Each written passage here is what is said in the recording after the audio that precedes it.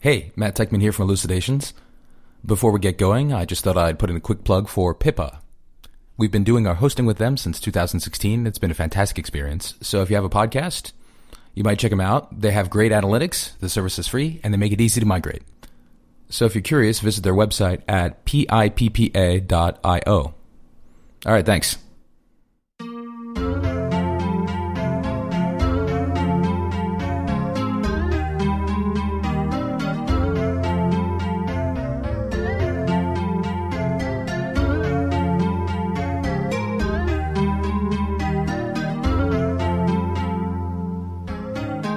Hello and welcome to Elucidations, a philosophy podcast recorded at the University of Chicago.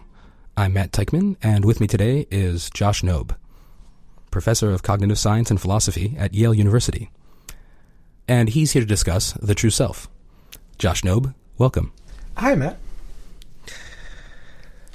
So what does this expression true self mean exactly at an intuitive level? Like, is there an example of like when that would come up in an everyday situation? Well, people use the concept of a true self in philosophy, but it's not at all a concept that we only see in philosophical talk. It's also one that we just see ordinarily in the way people talk about their lives. So it's the notion that we were getting at when you say something like, who is this person really deep down? Who are they at the core? Who are they in their real hearts? I think you see it very often, for example, in romantic relationships. That a lot of times you'll see someone who is, say, for example, involved with some person that you might think seems to be acting kind of like a jerk. You feel really bad about him. But then the person who is involved in this romantic relationship might say to you, yeah, but deep down, he's actually a good guy. And it's that notion that we're trying to get at, this notion of what someone really is deep down. So you've done some research on how people make use of this concept of the true self. Maybe what you just described was an example of that in everyday reasoning. So maybe if I want to justify somebody's action, or I want to explain, why they were doing something, what they were trying to accomplish, I might make use of this notion of true self. So what were some of the things that you found when you did this research?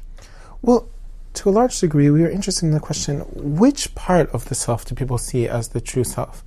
And a lot of the work we were doing was against the background of sort of two obvious views you might have about it. So one view that you see a lot of times throughout the whole history of philosophy is the idea that the true self can in some way be identified with reason.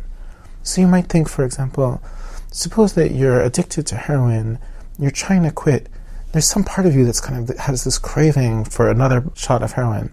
But then you think, no, I'm against that, I really don't want to, that's the wrong thing to do. Then you might think to some degree, the more you can act on what your reason is really telling you, the more you can choose not to take another hit of heroin, the more then you're expressing your true self.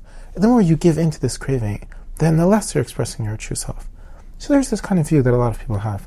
Somehow, maybe your reasoning, what you really think on reflection, that's your true self. But there's also another view you might have that's almost exactly the opposite of that.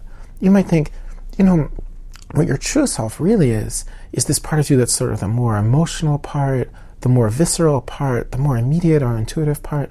Maybe it's in those moments, for example, when you're completely drunk or overcome with emotion. Maybe it's then, most of all, that your true self comes out. And to the extent that we're thinking carefully, reflecting, reasoning about things, then maybe we're only clouding over the true self. So the question we're trying to get at is, how do people ordinarily understand the true self? Which part of the self do people ordinarily think is the part of you that really is the true self?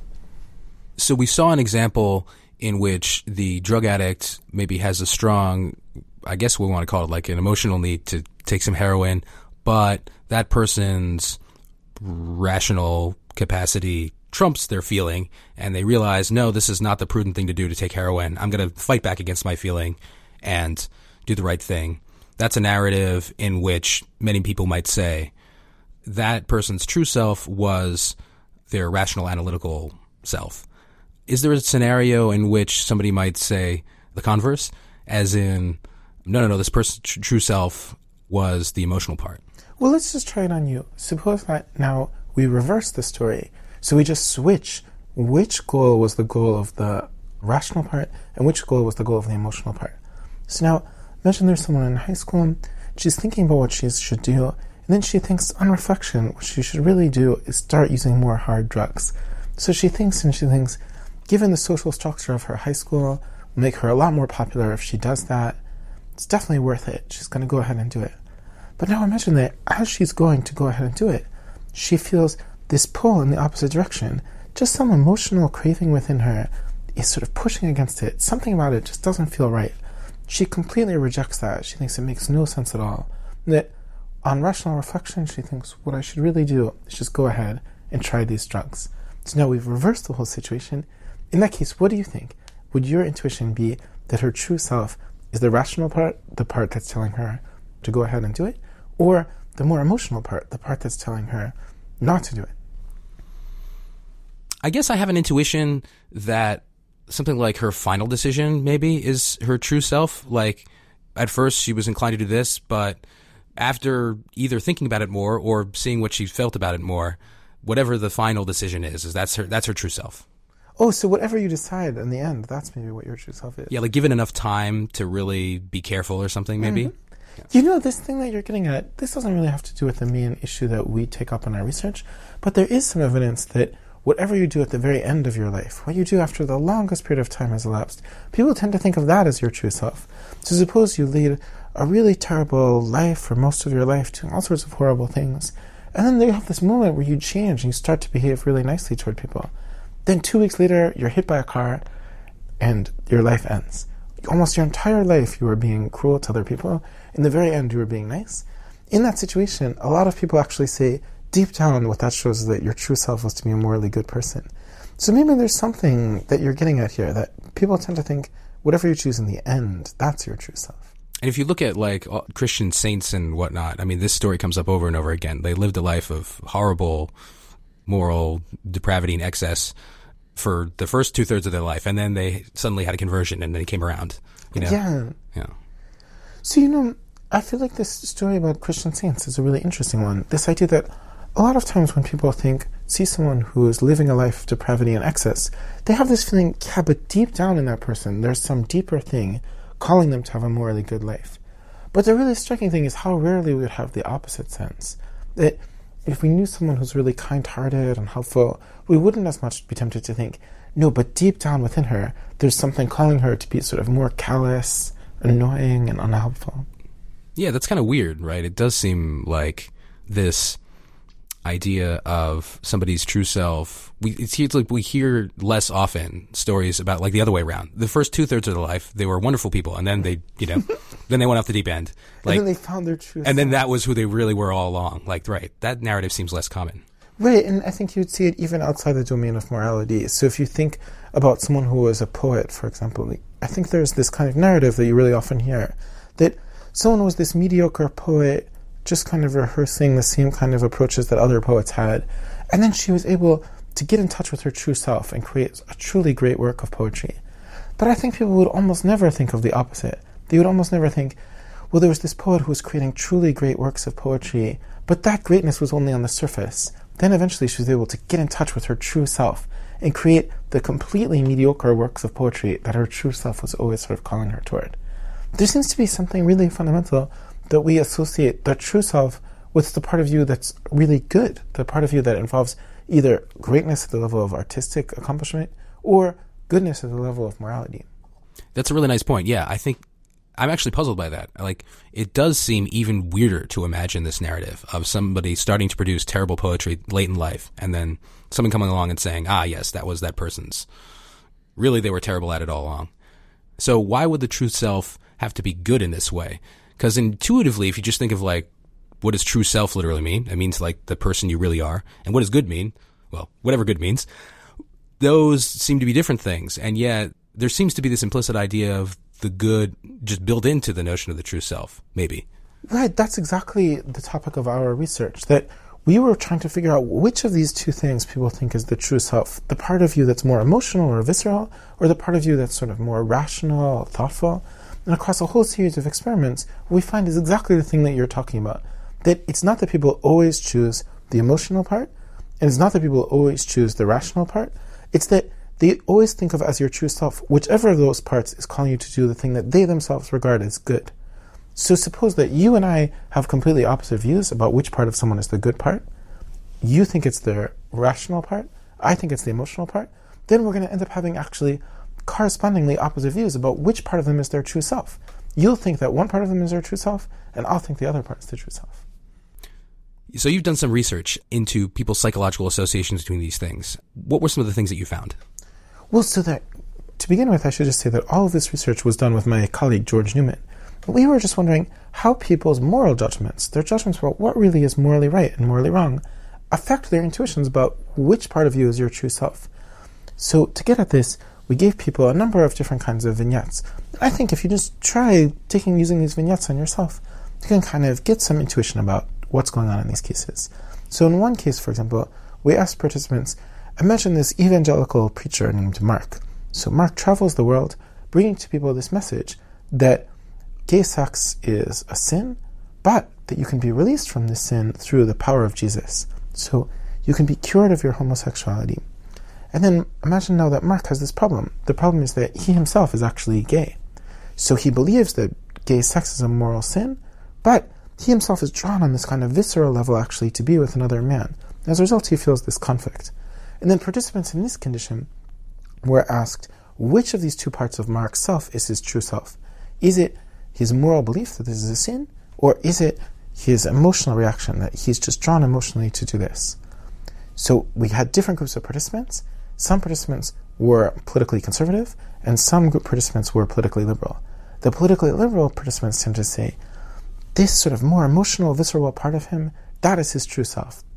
By contrast, the conservative participants tended to say that the moral judgment was his true self. The part of him that was saying, this is morally wrong, is his true self.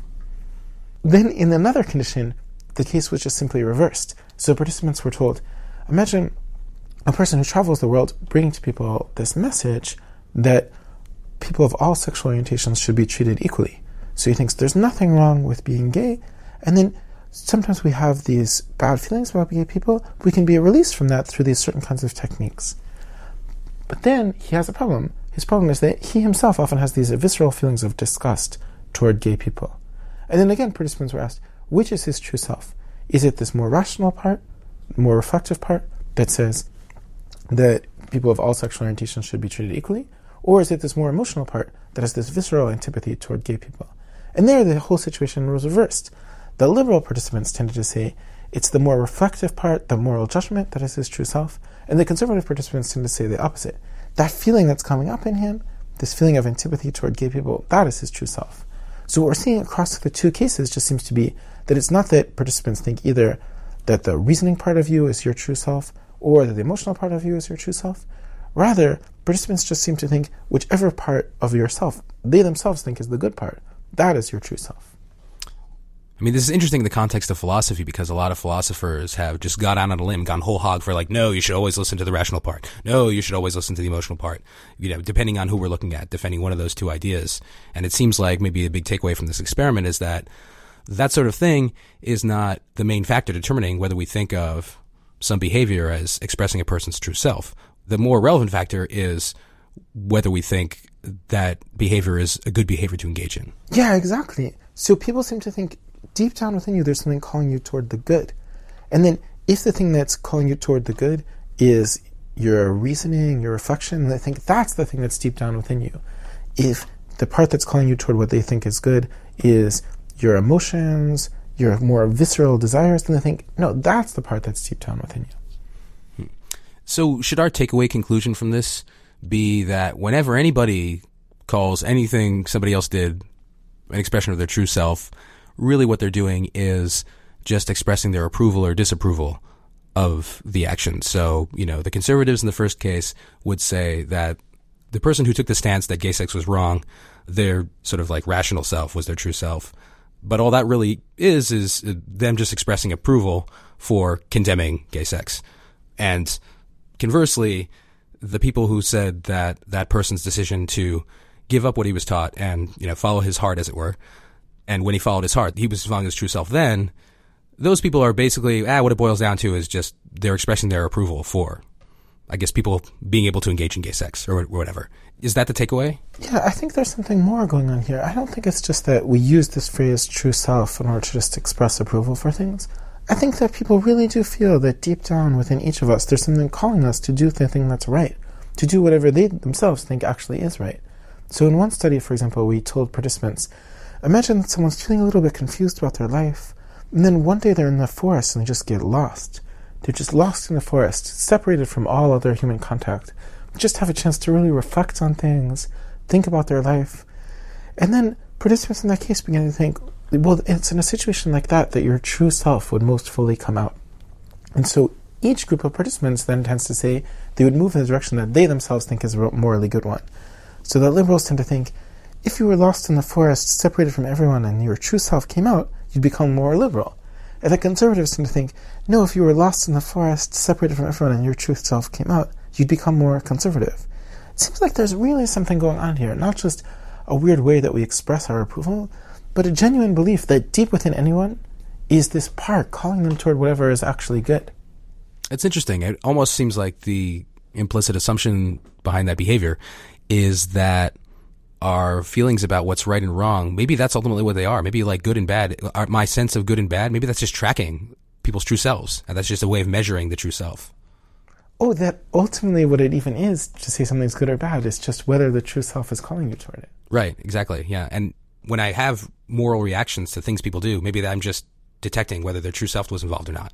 That's a great suggestion. So do you think maybe the more information we got about other people's true selves, if we could find it in some other way, do you think maybe that would change our view about what really is good or bad? It seems like that would be the way to test that. So far, we haven't done any experiments about that idea, but it's a great suggestion to follow up on further research. If you could somehow learn more about people's true selves, would it change your own view about what's actually morally good? Yeah.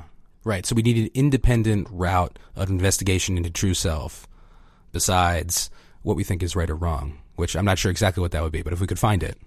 Yeah, maybe just what happens to people when they spend enough time in the forest. Right, we put people in the woods, or on an island. Yeah, exactly. Yeah, it's a great suggestion. Yeah. One thing this reminds me of a lot is Plato's philosophy, and I mean, at least certain aspects of it. So, for example, the idea that doing the right thing is ultimately what will make anybody happy. What will lead any given person to live a happy life is doing the right thing. Those just line up. And another motif you find in a lot of Plato's philosophy is that ultimately we only really want to do good things. Like, so if something is bad, then it's almost like by definition I couldn't want to do it. Like, I only want to do good things. So there are lots of these interesting connections, between these concepts that pop up, I think, throughout the philosophical canon, but it's really pronounced in ancient Greek philosophy. So now this discussion has got me wondering, have you and George Newman kind of like uncovered that secretly we're all walking around subconsciously thinking like Plato or something? Wait, that's a great suggestion. And actually a lot of the work that we did on this topic was very much sort of coming out of that tradition of thinking about these ancient Greek philosophers, trying to sort of understand these concepts in the way that they did. And I think that you're really right, in particular, to draw this connection between this notion of the true self and the notion of happiness. So we do find exactly that kind of result. We find that when someone's behaving in a way that people regard as morally bad, people are really reluctant to say that person can be truly happy. So if you say that someone has this morally debased life, she's living this life like Paris Hilton, just seeking celebrity, not having any real friends, not pursuing any real projects, then if you say, despite that, she feels a lot of pleasure all the time, she feels very little negative emotion, she thinks her life is going really well, and you ask participants, is she truly happy? Most participants say no. So participants are right around the midpoint of rejecting the claim that she really is happy. It seems like a lot of what we get in romantic comedies is the idea that that's a bubble. Like, oh, sure, you can live that kind of life for a certain period of time, but eventually you're going to crack and you're going to realize you've never really been happy or something like that, right? Yeah, exactly. It seems like these romantic comedies are tapping into something really fundamental about our understanding of the human mind. That we think, okay, on the surface, someone can be happy in those situations, but there's always going to be something within them, calling to them, telling them, this life that you're leading is fundamentally empty. So if we identify a person's true self with behaving ethically, is that like some sort of like Pollyannish optimism about human nature? Like deep down, we're all great people. Even the most evil people, there's an atom of goodness in them. You see this a lot, especially like in Star Wars. Even the most horrible people, they can be turned around eventually. Like, have you and George Newman uncovered that that's sort of something we secretly all think? Yeah, it seems like people do have a sort of Star Wars picture that even within Darth Vader, there's something calling him toward the good. But I don't think that it's rightly understood as sort of a positive picture or a Pollyanna-ish picture. So if you look at people's ordinary judgments, you find that different people really differ in how positively they feel about other human beings. So some people think most human beings are really wonderful, and other people really explicitly say, I think most human beings are terrible. Human beings are awful. They'll stab you in the back anytime that you can give them a chance.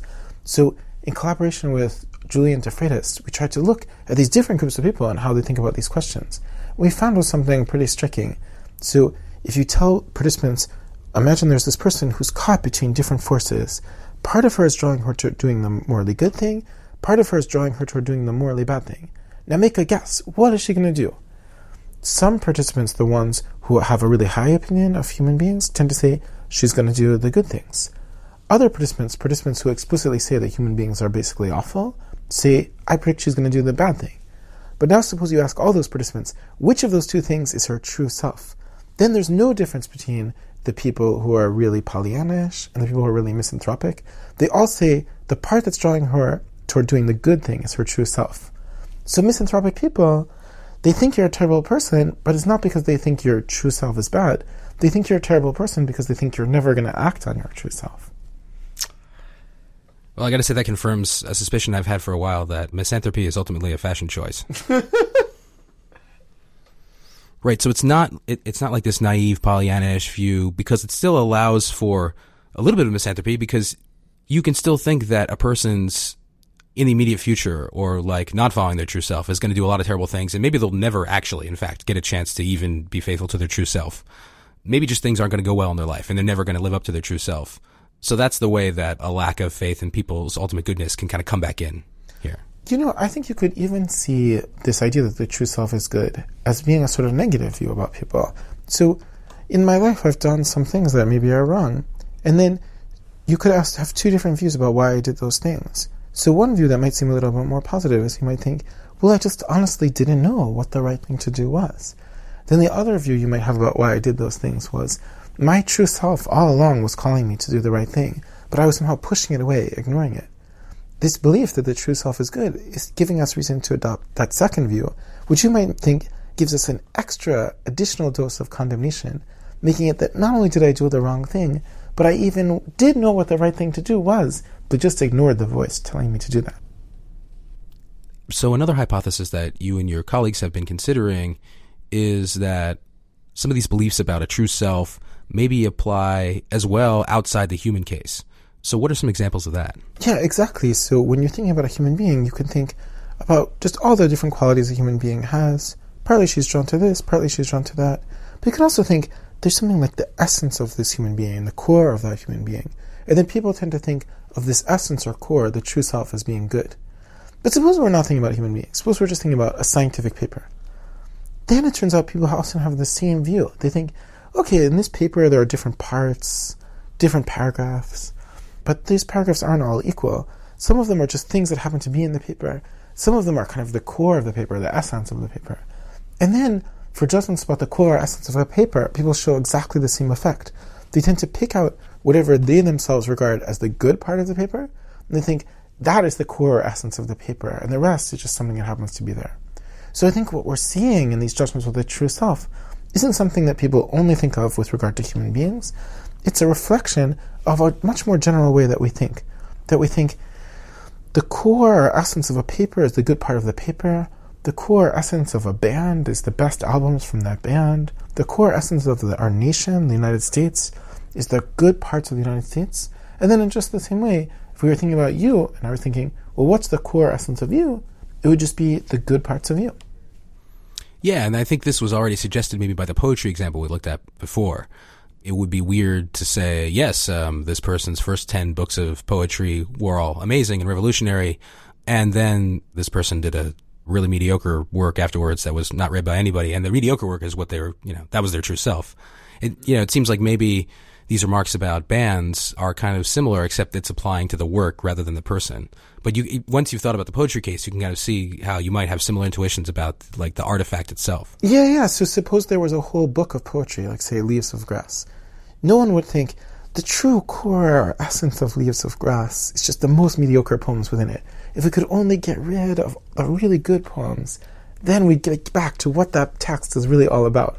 No one seems to think that.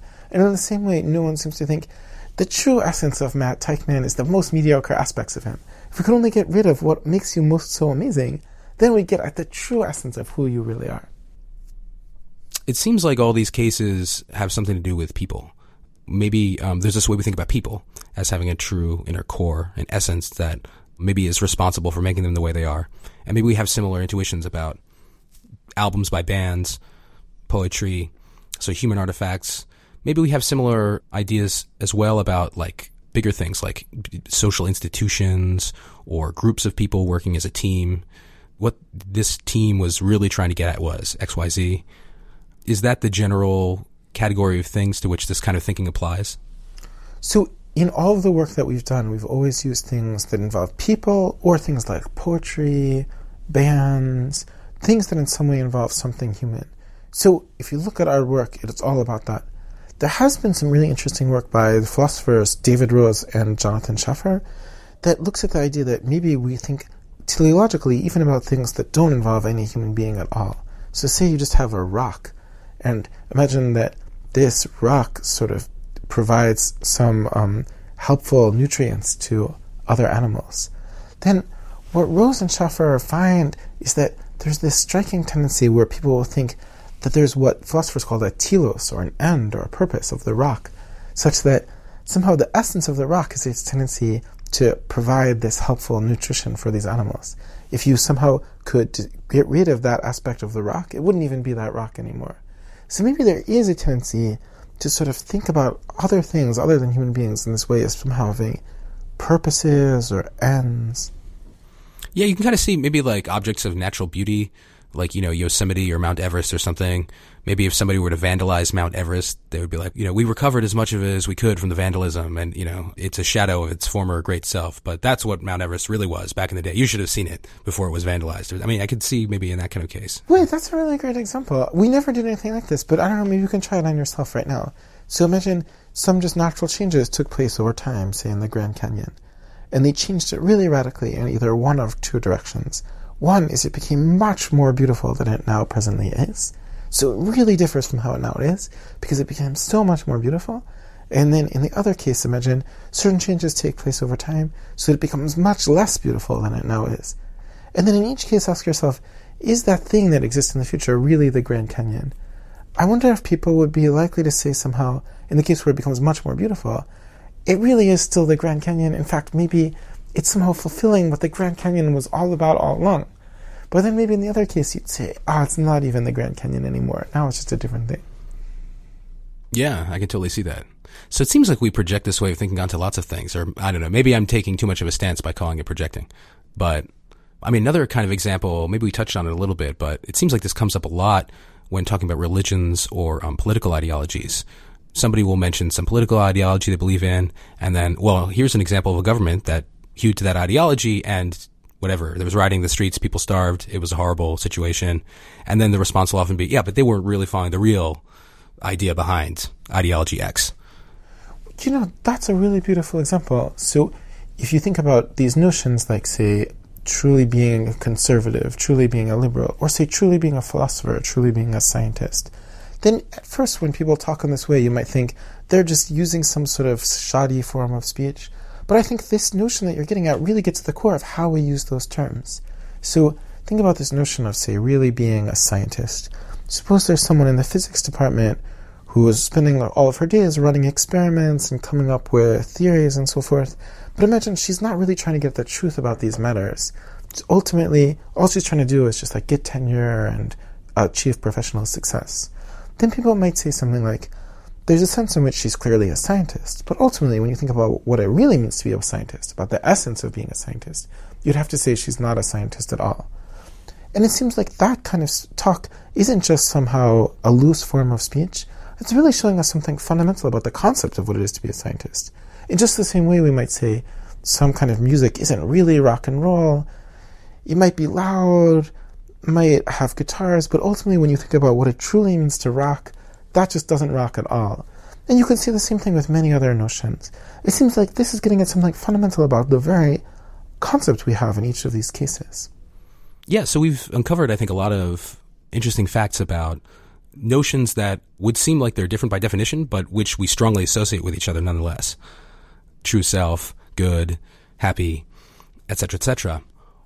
Are there some like standard preconceptions or assumptions that you think this research should get us to re-examine? Or, like, what do you think is ultimately at stake in this line of investigation? Well, I think that a lot of times people have this sense that when they're thinking about other people, they're just evaluating other people based on the evidence that comes from their behavior, from general facts that we know about how the world works. And their understanding of what they're doing when they're thinking about what another person's like just comes out of that understanding, out of an understanding of the evidence available and how they're making sense of it. But it seems like a lot of what this research is suggesting is that the way we understand how other people are deep down is based not just on the evidence that we see from their behavior, but on something that we're bringing to it from our own moral conceptions of what we think actually is morally good or morally bad. So I think maybe even in the cases where you most think that what you yourself are doing is just looking at someone's behavior and trying to make a guess about what causes it, maybe what you're really doing is starting out with certain views about what really is good and what really is bad, and then assuming that the other person is drawn at the level of his or her true self toward what's good. Do you think there really is such a thing as a true self, or is that just a myth? It's a very difficult question to answer, and one that we're still thinking about. But I think this research that we've done so far at least has shed some light on how to think about that question. So one thing you might think we're talking about when we say that someone has a true self is that we're talking about, as it were, some part of the self, something within someone's mind. If you think about it that way, I think these kinds of experiments that we're talking about would show that people's notion seems to be pretty incoherent. There's no particular reason to think that thing within people's minds would be drawing them toward whatever actually is good. But maybe what we should do is not give up the view that there is a true self, but instead to give up the view that that's the right way of understanding what the true self is all about. So think again about the case of a band. Suppose the band puts out a few albums that you really like, and then later they put out an album that you think is terrible. You might say in that case, they're getting away from the true essence of what this band is really all about. But when you say that, you're not talking about a part of the band, say, for example, the drummer of the band. When you say something like, what this band is really all about, you're talking about something that's something like the deeper values that are realized by everything that the band does. And I think in the same way, if we say something like Matt Teichmann's true self, it's not right to think that this should be interpreted as meaning something like a certain part of Matt's mind.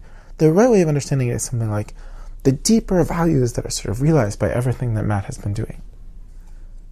Josh Knobe, thanks so much for joining us, and I'll leave it to you to decide whether my true self also thanks you.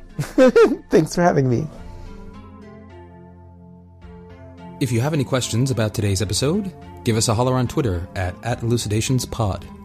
And as always, you can post a comment to our blog at Lucian, that's Lucian, lucian.uchicago.edu/blogs/elucidations. On the blog, you can also explore our full back catalog of previous episodes. Thanks again for listening.